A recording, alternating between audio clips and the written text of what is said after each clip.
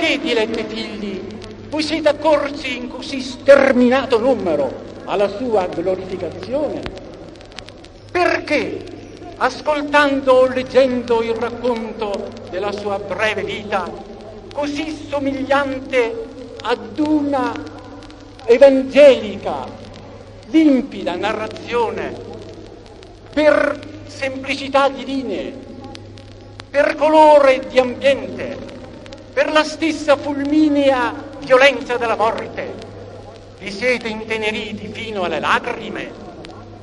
Perché Maria Goretti ha conquistato così rapidamente i vostri cuori fino a divenirne la beniamina, la prediletta? Vi è dunque in questo mondo apparentemente travolto ed immerso nell'edonismo non soltanto una sparuta schiera di eletti assetati di cielo e di aria pura, ma folla, ma moltitudini immense, sopra le quali il soprannaturale profumo della purezza cristiana esercita un fascino irresistibile e promettente e rassicurante.